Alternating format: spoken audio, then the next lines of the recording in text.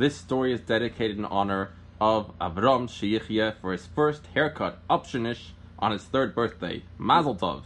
He should grow up to be a Chassid Yerushalayim and Lamdin and a strong soldier in Tzivos Hashem. In a small town in Ukraine, a bunch of years ago, this was during the time of communist Russia. They were in charge of the whole area, in charge of Ukraine, and they ran the rules of the whole place. So there was a very good and fine Jewish man. He did mitzvahs, he feared Hashem, he learned Torah, he had a very warm heart. So you think it's wonderful. Such a good, he was a kind person, such a good person. But the Russian police, they didn't like such people. They didn't like people who would do mitzvahs, who would serve Hashem, and teach people to do the right thing.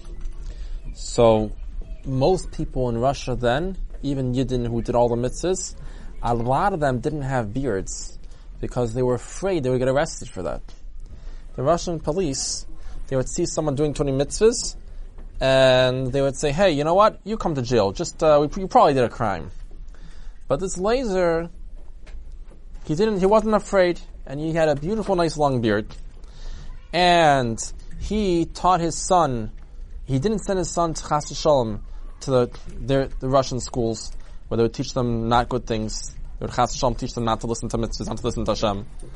Only listen to Stalin or whatever, these Russian bad people. But he secretly would keep him in his house and learn Torah with him, which was pretty dangerous actually. If the police would catch you doing that, they could put him in jail for that. But Hashem helped him. He did mitzvahs because he wanted to serve Hashem, do what Hashem wants, and somehow he never got harmed. There were a few times the police actually came to arrest him. They were trying to scare him from, maybe you should not do so many mitzvahs, and saying, oh, we know you're doing crimes. They made it up, whatever. But somehow, by miracle, every time, he managed to get let home, to go free. Now, it came in the end of the year, Tov Reish Tzadik Ches, in the English year of 1938, when that was a very, very tough year, when the Stalin Yamach Shemai, the evil ruler Stalin, he sent the secret police and he arrested many, many thousands, they say even millions of people. And they murdered millions of people. And anybody who was a religious Jew, they would stoop down on them and a lot of them got arrested. But again, by some miracle, Laser wasn't arrested and taken away. He was still safe. Now, Laser had a job in a shoe factory where they made shoes.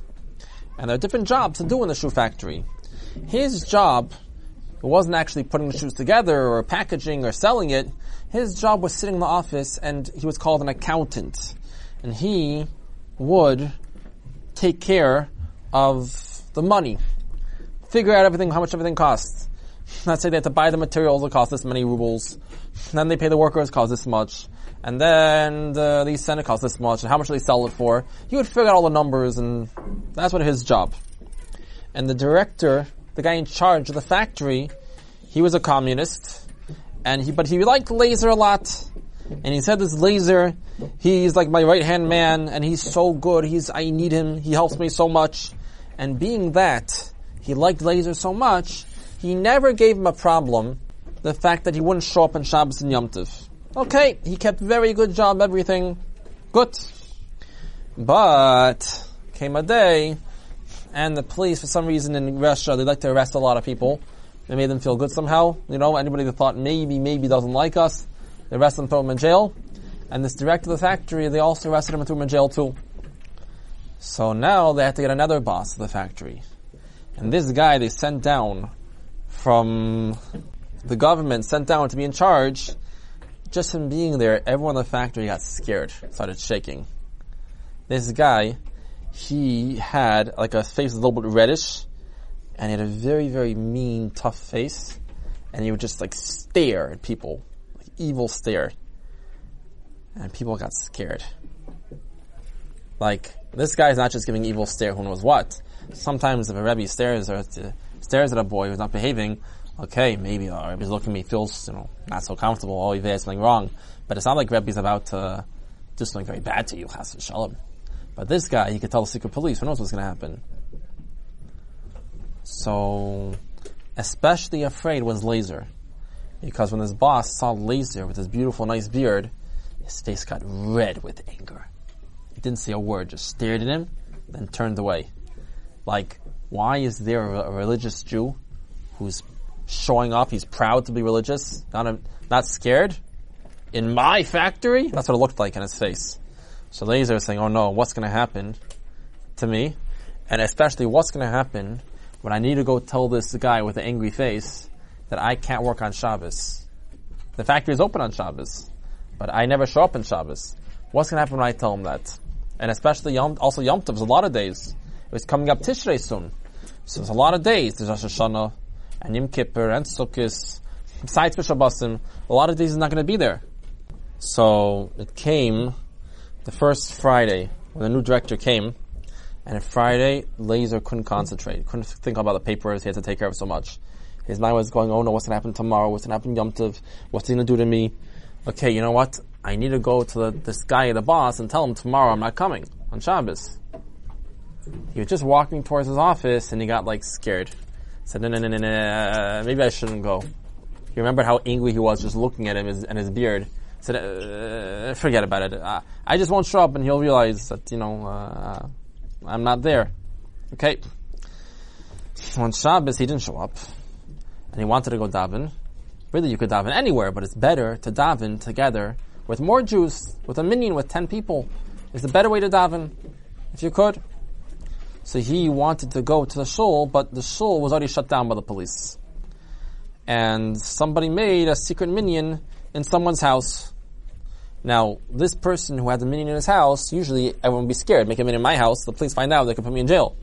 But this person who was older, and he had children who were in the government. So he wasn't afraid, because even if the police come and might be problems, I'll tell my son will tell the police, don't bother him. Because my sons were important people in the government. So they would daven there.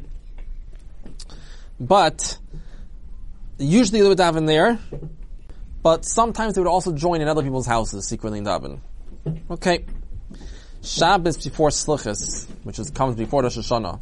Close before Rosh Hashanah we say Slichas. Special davening, special prayers we do. Ask Hashem to forgive us, get ready for the new year. So, they davened on Lazer's house.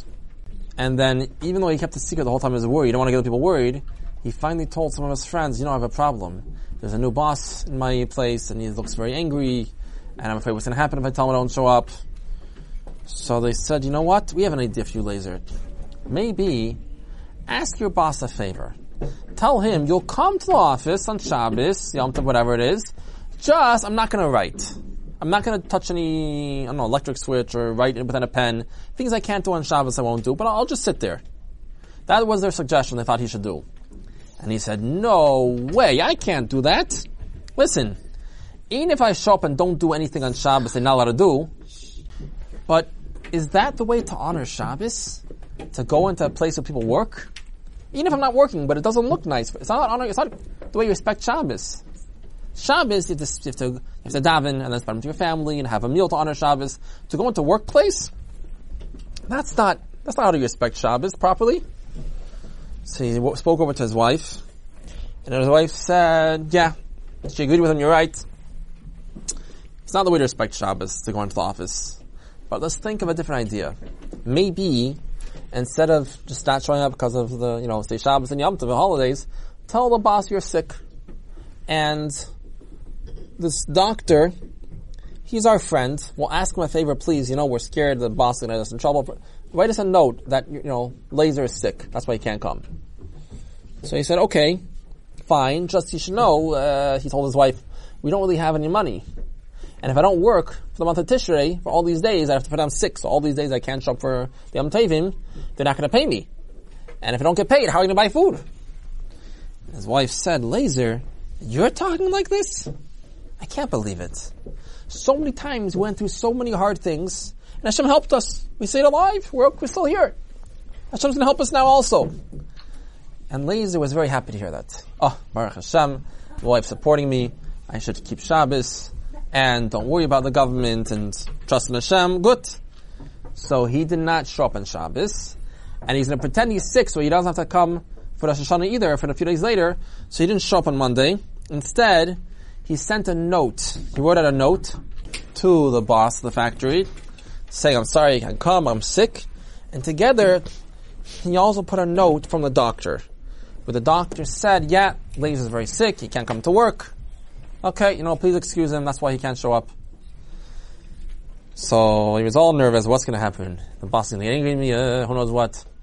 That evening, when the time of work was finished, so Lazer's friend, who was his helper in the office, came to his house. He's a very good friend, he wanted to tell him what happened that day. And he said, you should know, when you didn't come, first of all, even when you didn't show up on Shabbos, the boss was very angry. And he was super angry. And he started complaining. And he said, this Lazer, he's so important to the factory. And not only for the factory, but for the whole communist. For the country. We need this factory. If he doesn't show up, that's a crime he's doing. He's hurting the country by not working. He could be arrested for this. For stopping the communists from getting our shoes made. And he was screaming, but his friend would say, hey, 1 second, this is Shabbos, he didn't show up. Usually, if they're angry at someone who didn't show up on Shabbos, they would say, aha, you're doing religion. You're trying to make your religion fight against the Soviets, against the government, the communists. That's a big crime. And he saw, when this guy, this new boss, was screaming against Lazer, he didn't mention a word about Shabbos, or about religion, anything. He just said, he's not showing up. He said, I wonder why he didn't mention anything. Usually they'd always say, because of religion. He didn't mention anything about it. Is that a good sign? Okay, could be. Lazer was a little nervous, but I'm not showing up on Shabbos Yom Tov. Came Rosh Hashanah, and they had the meeting secretly in Lazer's house, and some people came to Lazer's house to daven for Rosh Hashanah. This is the beginning of the new year, a special holy day. We make Hashem the king. And Hashem judges the whole world. So the Jews who came, they were also nervous, and they were scared. Who knows what's going to happen? Other Jewish people got arrested. Who knows what's going to happen to us? And because they were all scared, 20 people, pay attention, they got exactly 10 people, exactly a minyan. And the minyan showed up a little late. People were scared. They finally came. And they were davening kind of quietly. They didn't want to make too much noise, so the neighbors shouldn't hear. But their hearts were screaming and crying out. So, Lazer, he was the chazan, he was leading the davening. And even though he wasn't davening in a loud voice, everybody's eyes were wet with tears. And the way they davened, the windows were all shut, the window sheds, the curtains were shut, and Lazer's wife stood outside by the door, watching, like on guard, making sure no one should come in. It might have been like an apartment building, it doesn't say here clearly. So, she was in the hallway watching, making sure to see if anybody comes. They were in the middle of davening, they just got up to where the chazan repeats over the Shemona Esrei, the special davening, and all of a sudden, they heard footsteps and a loud knock on the door. And everyone was so scared that a lot of people took off the talesim and wanted to hide it somewhere. Other people started run to the bedroom, hide under a bed, hide there. Just Lazer stood standing there one same spot. Because he was in the middle of davening, knocking again, until Lazer's wife and son came to the door and said, who's there? And the voice said, please open up.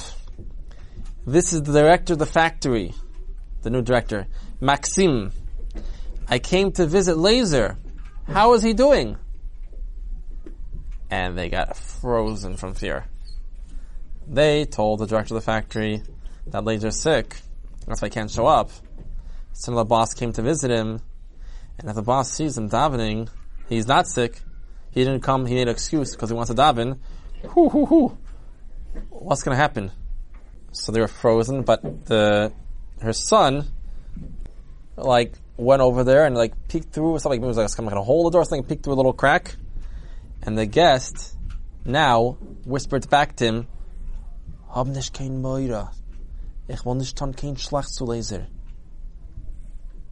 Ich bin a Tate von Kinder. Wait, he's talking Yiddish.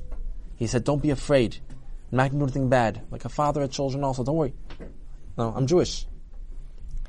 So they quickly open the door, and all of a sudden this director, who had this mean, evil face and those scary eyes, he slipped in, and he said, all of a sudden his face looked so calm and soft, and said, where are they holding?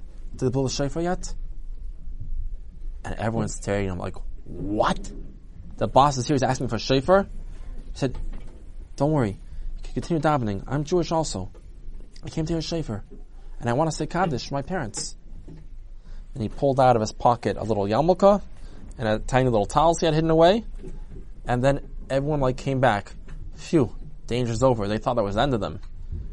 And they came back and they continued davening.